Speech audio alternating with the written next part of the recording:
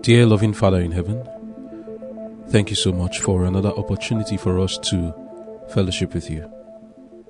Dear Lord, please, as we listen to your word, we pray for the gift of your Holy Spirit, that we may be granted understanding and that we may be given power to practice the things we learn. I commit myself to you and I pray, grant me of your Spirit. Put your words in my mouth, and may I speak blessings to all who are listening. In Jesus' name I've prayed. Amen.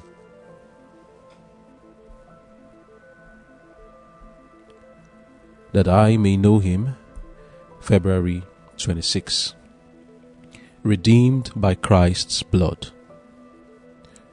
For as much as ye know that you were not redeemed with corruptible things as silver and gold from your vain conversation received by tradition from your fathers, but with the precious blood of Christ, as of a lamb without blemish and without spot. 1 Peter chapter 1, verse 18 and 19. Ye are not your own, ye are bought with a price. Therefore glorify God in your body and in your spirit, which are God's. 1 Corinthians chapter 6, verse 19 and 20. Will you give back to God that which he has ransomed with the price of his own blood? Will you give him your reasoning powers? Will you set them apart for his glory? They are his. He has bought them with a price. Will you place yourselves in the school of Christ, that your conscience may be enlightened, that it may be a good conscience, a faithful sentinel, to guard the highest interests of the soul? Christ has purchased the affections. Will you trifle with them? Will you pervert them? Will you place them upon unworthy objects, center them upon human beings, and make the creature instead of the Creator your God to worship? Or shall your affections be purified, ennobled, refined, and made to twine about your Creator and Redeemer?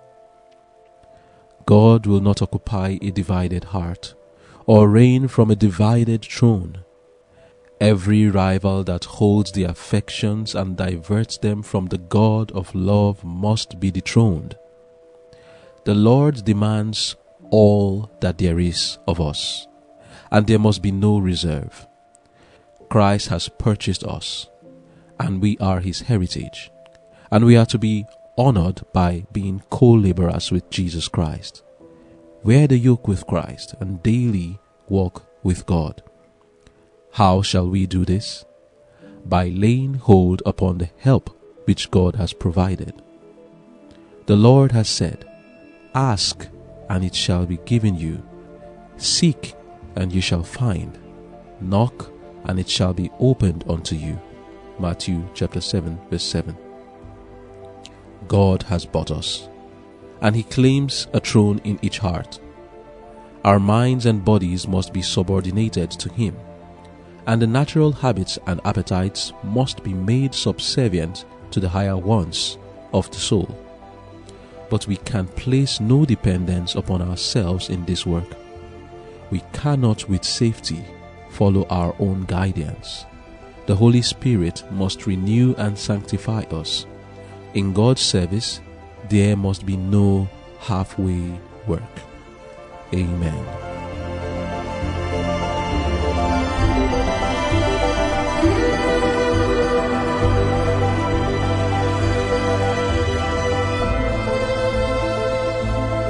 The title of our devotion for today is Redeemed by Christ's blood. Our key text is taken from the book of 1 Peter chapter 1, verse 18 and 19, that says, For as much as you know that you were not redeemed with corruptible things as silver and gold from your vain conversation received by tradition from your fathers, but with the precious blood of Christ, as of a lamb without blemish and without spot.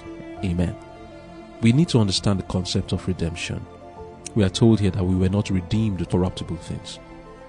But what does it mean to be redeemed? What does that term mean? Redemption. It's the act of getting back that which was originally yours. In the dictionary, the word redeem means the action of regaining or gaining possession of something in exchange for payment or clearing a debt. There are two contexts of redemption, as we've just seen from the dictionary. One is to gain and the other is to regain. As we speak of the redemption of man, the concept of redemption we know here is the latter, which is to regain. Regaining a possession in exchange for payment or clearing a debt. If we do not accept the fact that man originally belongs to God, we cannot appreciate the concept of redemption, and the carnal heart can rise up in defiance against redemption, feeling that it takes away his or her freedom. But this is far from the truth. But what is the truth? Man was created by God and was never his own. No man owns himself. God is the owner of the whole universe and all that is in it, including man. God owns us by creation. Now, anyone who is averse to this statement will find himself inconsistent and condemn himself if he agrees that there is even any concept of ownership. Stealing. If you think that there's a concept called stealing, then you already agree that there's something like ownership. And therefore, there's something like redemption, because to redeem means to take back that which was yours. Those who deny that there is a God who created all things but choose to believe that man evolved and therefore has no owner condemn themselves when they subscribe to the principle that people are thieves and robbers and that some people rightfully own anything. We do own things on this earth, and we agree that when anyone takes our property by fraud, theft or robbery, we are well within our rights to call such a person a thief and perform whatever legal acts we can do to redeem our property. This is how it is with God. He is our creator, and therefore man and everything in the universe belongs to him. And this is something we should understand. And I don't want to go through every thing that may be on my mind right now as to understand what God has done to redeem us. But suffice to say that we are redeemed by the precious blood of Jesus. How does that happen? The wages of sin is death, and we chose to serve someone else, and we are supposed to die. And that someone else is Satan. But God saw our condition. In the book of Isaiah 59, reading from verse 1 and 2, we are told that the Lord's hand is not short, neither is his ear hard of hearing, that he cannot save us, but that our sins separated us from him, and he is our owner. And in order to redeem us, when he looked at our condition, we are suffering, groping in the darkness, everyone glued to one evil or the other, trying to see whether they can overcome, but they can't. Others revel in their sins, but their sins bite them and destroy them. And God saw this. In Isaiah 59 verse 16 it says, "And he saw that there was no man, and wondered that there was no intercessor. Therefore his arm brought salvation unto him, and his righteousness, it sustained him. For he put on righteousness as a breastplate, and an helmet of salvation upon his head. And he put on the garments of vengeance for clothing, and was clad with zeal as a cloak." And then what did God do? Verse 20 says, "And the Redeemer shall come to Zion, and unto them that turn from transgression in Jacob, saith the Lord." Amen. Reading from Patriarchs and Prophets, page 63, paragraph 2, we are told, "The Son of God, heaven's glorious commander, was touched with pity for the fallen race. His heart was moved with infinite compassion as the woes of the lost world rose up before him. But divine love had conceived a plan whereby man might be redeemed. The broken law of God demanded the life of the sinner. In all the universe, there was but one who could, in behalf of man, satisfy its claims. Since the divine law is as sacred as God himself, only one equal with God could make atonement for its transgression. None but Christ could redeem fallen man from the curse of the law and bring him again into harmony with heaven. Christ would take upon himself the guilt and shame of sin. Sin so offensive to a holy God that it must separate the Father and his Son. Christ would reach to the depths of misery to rescue the ruined race. End of quote. Amen. as much as you know that this is what needed to happen for us to be redeemed, what are we supposed to do? In light of the price that was paid for our redemption, man should understand that he was bought with a very expensive price. And secondly, we should understand that we do not own ourselves. The one who created and redeemed us is our owner. He did it to free us from the bondage of sin which we were held, to give us back our dignity. And since we cannot remain on our own without coming back under the bondage of sin, the only loving option for us is to be under his care and keeping. The concept of ownership should be something that we love, because left to ourselves, there's nothing like left to ourselves in the end. Because you must either be under one of the two great powers. Either God owns you by you accepting the price that he has paid and giving yourself to him, or you choose to reject him and be under the cruel master Satan. John 10 verse 10. The thief Satan cometh not but to kill, to steal, and to destroy. But Jesus said, I have come that they might have life, and they might have it more abundantly. God wants to give you life, but the only way you can have it is by submitting yourself to him to be your owner, to be your master, to be your leader, to be under the great teacher Jesus Christ, completely and not a halfway walk. For to give God half of your heart is to give him none of your heart. To give him some space in your life is to give him no space in your life at all. To allow him to come into some areas to change your life is to allow him to come into no area at all. It must be all or nothing. We read in our devotion, That I May Know Him, page 63, paragraph 2, you are not your own. You are bought with a price. Therefore, glorify God in your body and in your spirit, which are God's. And some questions were asked to us. Very deep questions. Will you give back to God that which he has ransomed with the price of his own blood? Will you give him your reasoning powers? Will you set them apart for his glory? That means you need to think.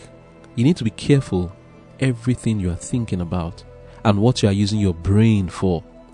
What are you using your mind for? Are you using it for things that edify, or are you using your mind to dwell on frivolities and to bring about evil thoughts and evil plans? When you do that, you have not given it to God. We are told that we are to give him our reasoning powers because he has bought us with a price. What about our conscience? We are asked the question, will we give him our conscience that it may be a good conscience, a faithful sentinel to guard the highest interest of the soul? And how about our affections? Will you trifle with them? Will you pervert them? Will you place them upon unworthy objects? Center them upon human beings and make the creature instead of the creator your God to worship? Or shall your affections be purified, ennobled, refined, and made to twine about your creator and redeemer? End of quote. You see, the knowledge that we are not our own, but that we belong to God is the motivation to serve God. He redeemed us from our sins. This should call out from us appreciation, gratitude, loyalty, faithfulness, fidelity, and an undivided service. To vacillate in the service of God and to contemplate whether to give him allegiance or not is the evidence of our lack of understanding that we do not own ourselves, or our lack of appreciation that regardless of the fact that we know we do not own ourselves, we still are ungrateful. You are still thinking as to whether you should give yourself to God when you know that he has bought you with a price. We shouldn't be doing that.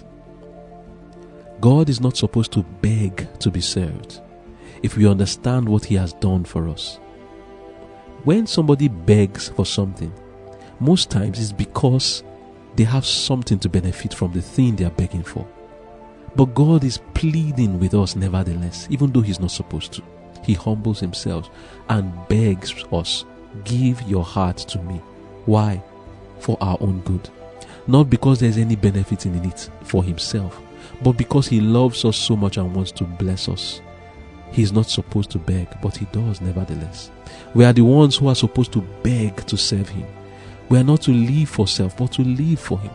Some people act like God rains on their parade, like he wants to spoil their show. He wants to make their life more miserable. That's what many people think. But it's the devil who has blinded the minds of such people. They think that when God wants to change their plans and ambitions, he wants to make their life miserable. They feel like God is interfering and they struggle with submitting to his will for them. They have chosen a path without consulting him. What is it that is keeping us from giving to God that which is his, which is our heart? It is our selfish hearts too that is causing us to do that, and our lack of appreciation. It is our deep ingratitude and love of self that is the hindrance. Also, it is the deception of Satan. As Satan deceived Eve into thinking that God did not have her best interest at heart, so do many today think that the world has something better to offer than what Jesus offers. You see, we are to love God with all our heart, soul, mind, and strength. And once we have given him all our heart, all our soul and mind and strength, reason with me. If you've given all of something and somebody comes to ask you for that same thing, would you have any to give? No. If you give God all your heart, the devil will have nothing to take. When he comes to ask you for your heart, you say, I don't have any other heart to give. All my heart has been given to God.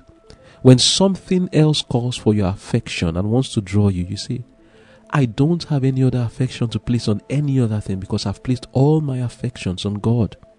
When something else calls for your strength to give to something that will not glorify God, you can say, I don't have any strength for this sin, for this matter. Why? All my strength has been consecrated and given to God already. There's no strength left. I'm weak.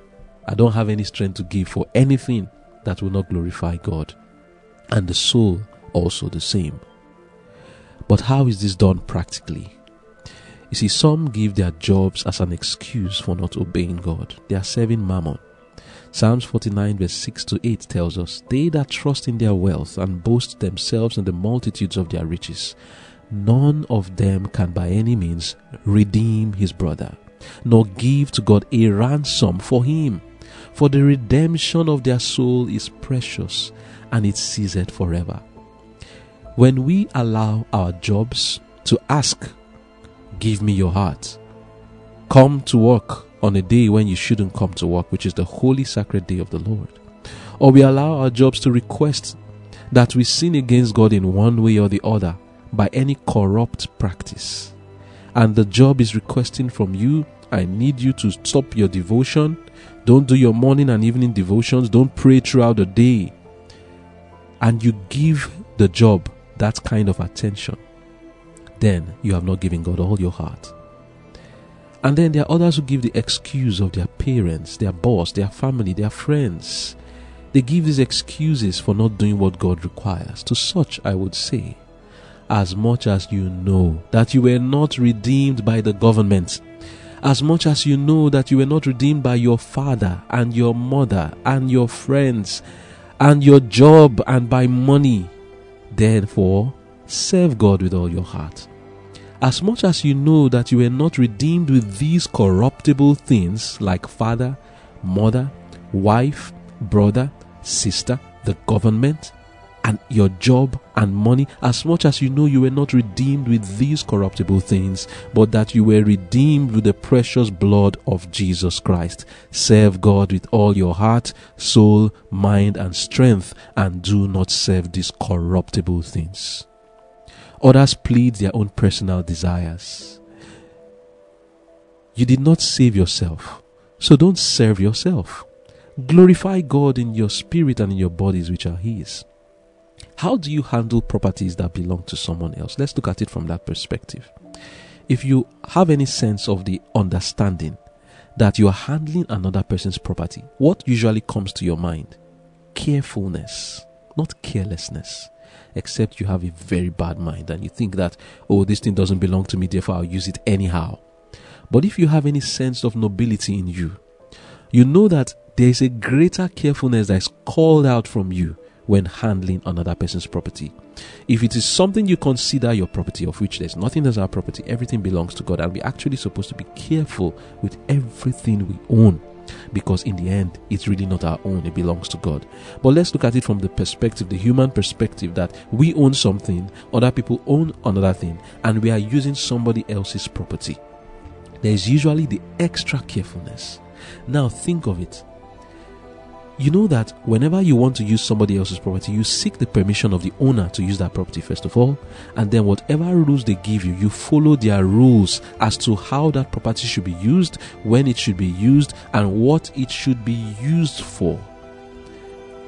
We read in our devotion that I may know him, page 63, paragraph 4. God has bought us and he claims a throne in each heart.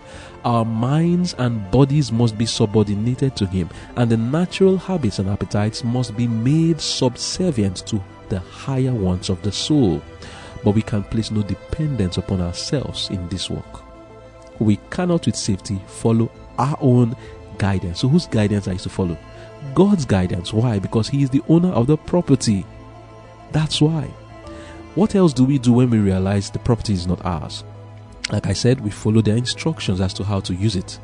We need to know what is God's instruction as to how I am to conduct myself and to to treat my body, even my body, because we are told glorify God in your spirit and in your body. Many Christians today acknowledge that they are to glorify God in their spirit. So they will go as far as, okay, we don't commit any sin of the spirit, envy, jealousy, pride, hatred, and all of that. But when it comes to the body, they stop at fornication. But they do not understand that we are told, whether therefore you eat or drink, do all to the glory of God. They will say, oh, you don't take alcohol. They go that far.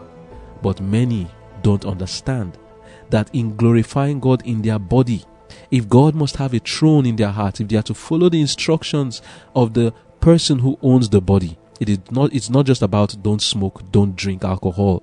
Even the food you eat, you are not to put anything into the body that defiles it. And when I use the word defile, I mean something that you know would place your health in jeopardy. Anything at all. Treat the body with honor. Sleep when you're supposed to, and as much as you're supposed to.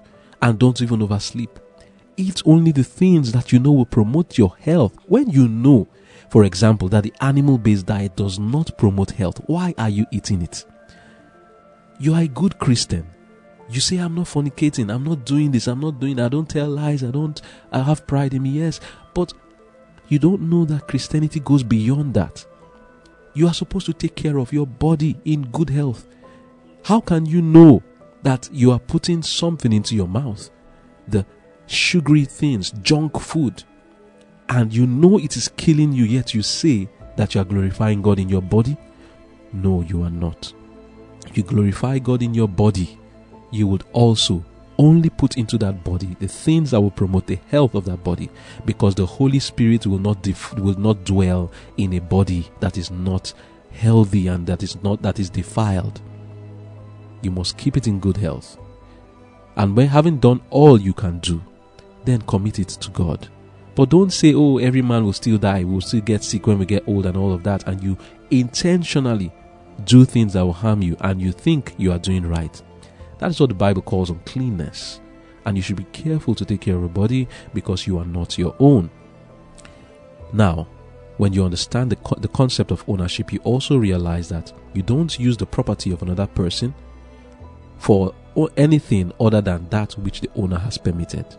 And when using the property for what is permissible by the owner, you must be careful with handling it and take care of that property. Take care of your body and your mind. Don't use it carelessly. Do not feel like, since it's not my own, I can use it for what I like or selfish gain and ruin it. No. When you do that, you prove that Christ is not in you. In light of the price that has been paid for our redemption, man should understand that we are highly prized. We are not to conduct ourselves in a degrading fashion.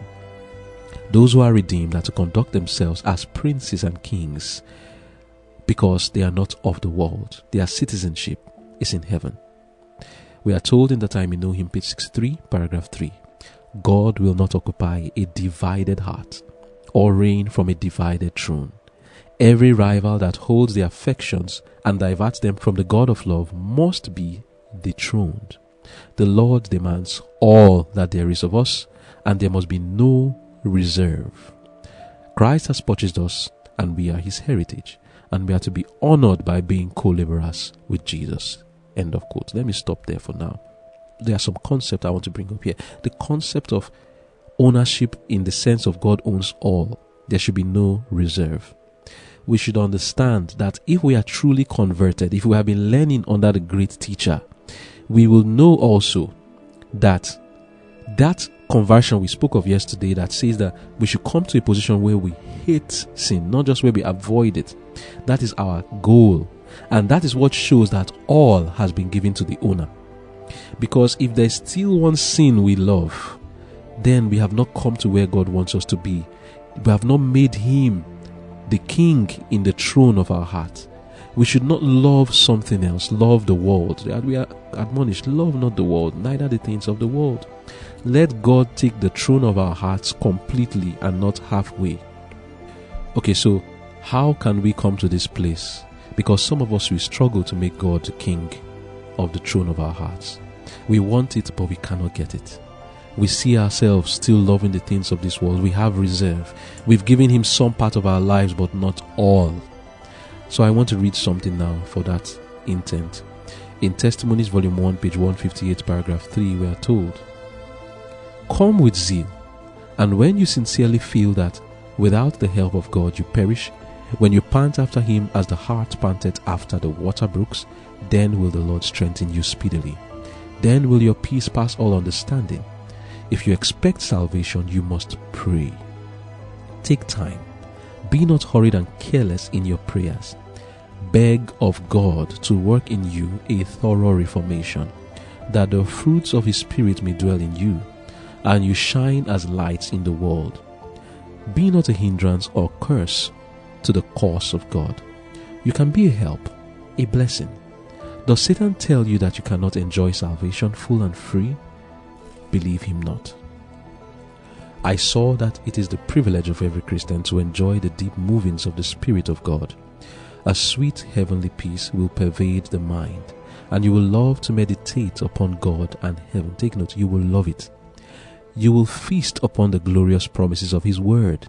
But know first, because this is where the problem is, we don't love righteousness. That's why we don't allow God to take the throne of the heart. That's where the real issue is.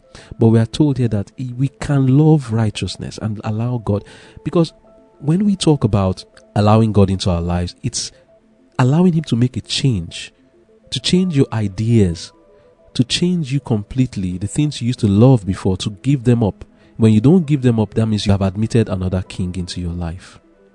And this is what we need to address. And so the reading says you can enjoy the deep movings of the Spirit, and you can love to meditate upon God and heaven. You will feast upon the glorious promises of his word. But know first that you have begun the Christian course. Know that the first steps are taken in the road to everlasting life. Be not deceived. I fear, yea, I know that many of you know not what religion is. You have felt some excitement, some emotion, but have never seen sin in its enormity. You have never felt your undone condition and turned from your evil ways with bitter sorrow. You have never died to the world. You still love its pleasures. You love to engage in conversation on worldly matters. But when the truth of God is introduced, you have nothing to say. Why so silent? Why so talkative upon worldly things and so silent upon the subject that should most concern you? A subject that should engage your whole soul. The truth of God does not dwell in you. I saw that many are fair in their profession, while within is corruption. Deceive not yourselves, false-hearted professors. God looks at the heart, and that's where he wants to have his throne, in the heart. Out of the abundance of the heart, the mouth speaketh. The world I saw is in the heart of such. But the religion of Jesus is not there. And what are we learning?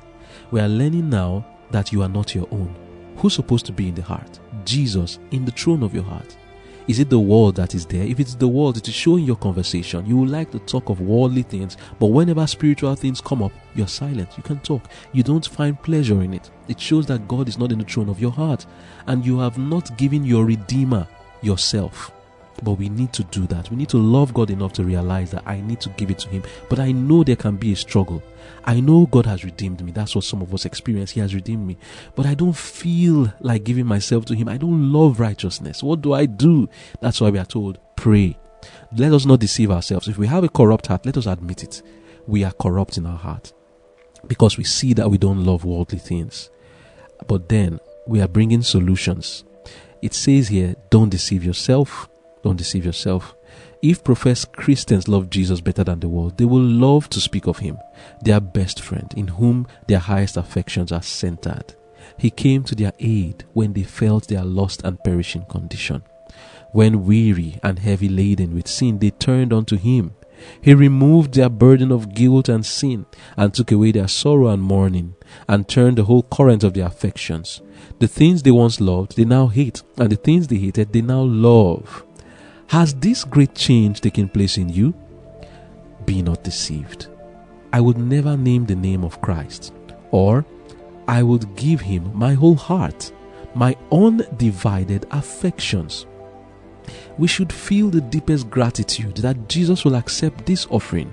He demands all. When we are brought to yield to His claims and give up all, then and not till then will He throw around us His arms of mercy. But what do we give when we give all? A sin-polluted soul for Jesus to purify, to cleanse by His mercy, and to save from death by His matchless love. And yet I saw that some thought it hard to give up all. I am ashamed to hear it spoken of, ashamed to write it. Do you talk about self-denial? What did Christ give for us? When you think it hard that Christ requires all, go to Calvary and weep there over such a thought. Behold the hands and feet of your deliverer, torn by the cruel nails, that you may be washed from sin by His own blood. Those who feel the constraining love of God do not ask how little may be given in order to obtain the heavenly reward. They ask not for the lowest standard, but aim at perfect conformity to the will of their Redeemer. With ardent desire, they yield all and manifest zeal proportionate to the value of the object which they are in pursuit. What is the object? Immortality, eternal life. Amen. End of quote. It goes on to say in page 162, paragraph 2 and downward, the young. Sometimes if you find it difficult to walk for God, because there are two things here about the ownership of God. It's not just about giving Him your soul to purify, but also giving Him your skills, your strength, your mind to use. I would always say it's only one who has not understood or who does not appreciate what God did for him in the conversion of his own life that finds it difficult to witness for Christ. If you understand what God has done for you, you'll be a co-laborer with Him. In any way, I'm not saying you must be a preacher, but you would want to see, what can I do? How can I contribute to the salvation of other souls? Not necessarily that you will be preaching like every other preacher, no, but there should be that burden in the heart. You will not just go carelessly in your life as if you're just, yes, God has redeemed me, let me go and live my life. No, you will want to serve Him. The fact that you don't want to serve, or you are not finding a way to contribute to the work of the gospel, is evidence that your heart is not converted. Continuing the reading, page 162, paragraph 2, we are told, the young are often urged to do duty. Are people urging you to do duty? Let me continue reading. They are urged to speak. You don't want to contribute in services. You are urged to speak. Or to pray in meeting. Urged to die to pride. So we're talking of two things here. Character and service. People are urging you to change character. They are also urging you to serve. Now let's hear what this says about that. Every step they are urged.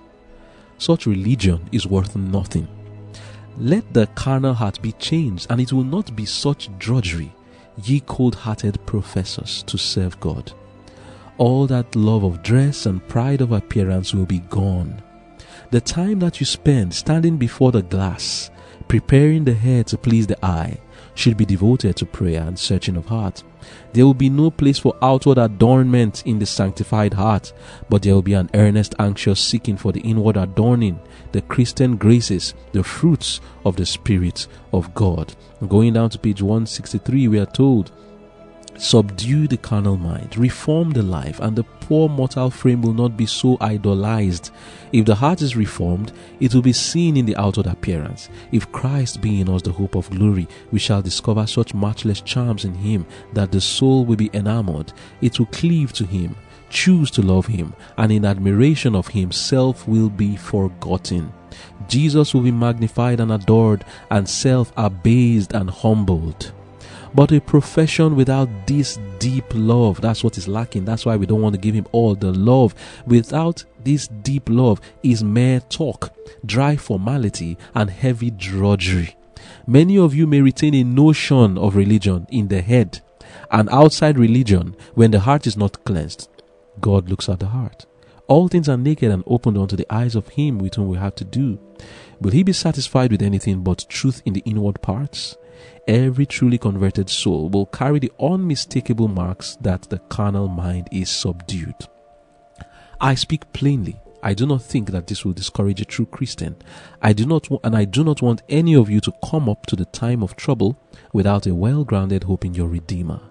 Determine to know the worst of your case. Ascertain if you have an inheritance on high. Deal truly with your own soul. Remember that a church without spots or wrinkle or any such thing will Jesus present to his Father. End of quote. Enough is already said on this matter.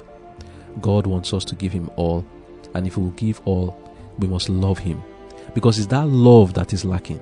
Once we have that love, it will not be a drudgery. Nobody will be pushing you to change, to serve God.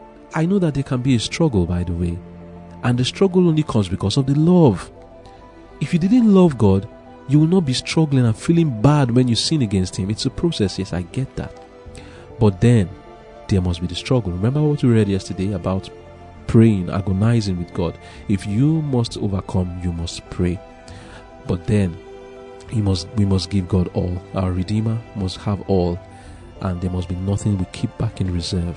May God give us the grace and help us that we will bring in Christ as the King of the throne of our hearts. Let us pray. Thank you, dear Father, for the words we've heard, for all who have listened, for I who have also spoken. I pray, Father, that these words shall bring forth a transformation in our lives. Even if we have experienced conversion before, help us, Lord, to be reconverted by these words we have heard. Lord, be the King of the throne of our hearts. Is there any area of our life where we have reserved and not allowed you to come in? We know that halfway walk is as good as no walk at all. Lord, please come into our hearts and dwell and transform us true and true. In Jesus' name I've prayed. Amen. This message was brought to you by the Angel with a Strong Voice, a ministry dedicated to preparing people to stand true to God and be ready for his imminent return. For more information and free online resources, please visit www.tawasv.org. That is www.tawasv.org, or contact info@tawasv.org.